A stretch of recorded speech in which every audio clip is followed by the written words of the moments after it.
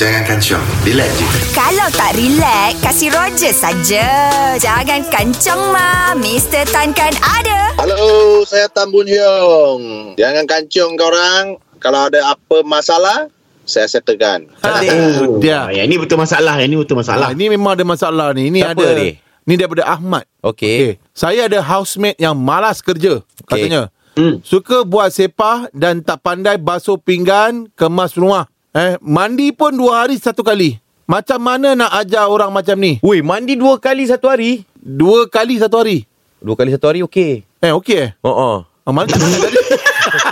Dia 2 hari sekali. 2 hari sekali teruk. 2 hari sekali.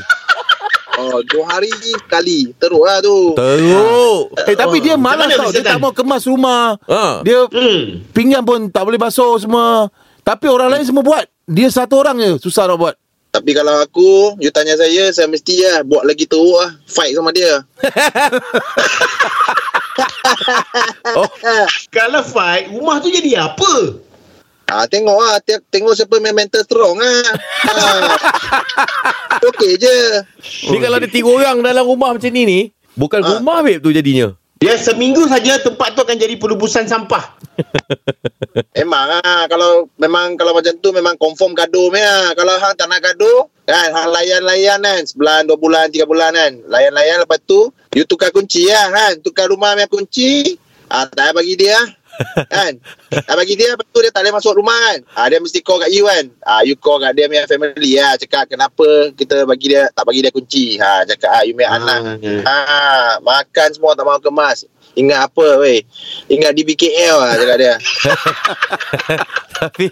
Tapi Mr. Tan betul loh. Kalau perangai orang tak cuci kemas rumah semua, bila you call family malu macam tak ajar dia betul tak? Ya. Contohlah sekarang ni you housemate yang tengah komplain ni, Ahmad lah Ahmad nama dia kan. You call family dia nak bagi tahu anak you tak pandai jaga rumah lah. You nak cakap macam mana kat aunty tu? Apa you nak cakap kat aunty? Macam tu bukan cakap tak pandai. Oi aunty, you punya anak makan tak nak mau cuci tak nak mandi saya masuk rumah busuk betul ya. Kalau dia punya family mesti kancong Terkancong. Oi you punya rumah kat anak aku datang confirm Kancong dia punya mak kancong. Kalau you cakap biasa dia mesti tak kancong you cakap you punya anak betul-betul kau lah ni.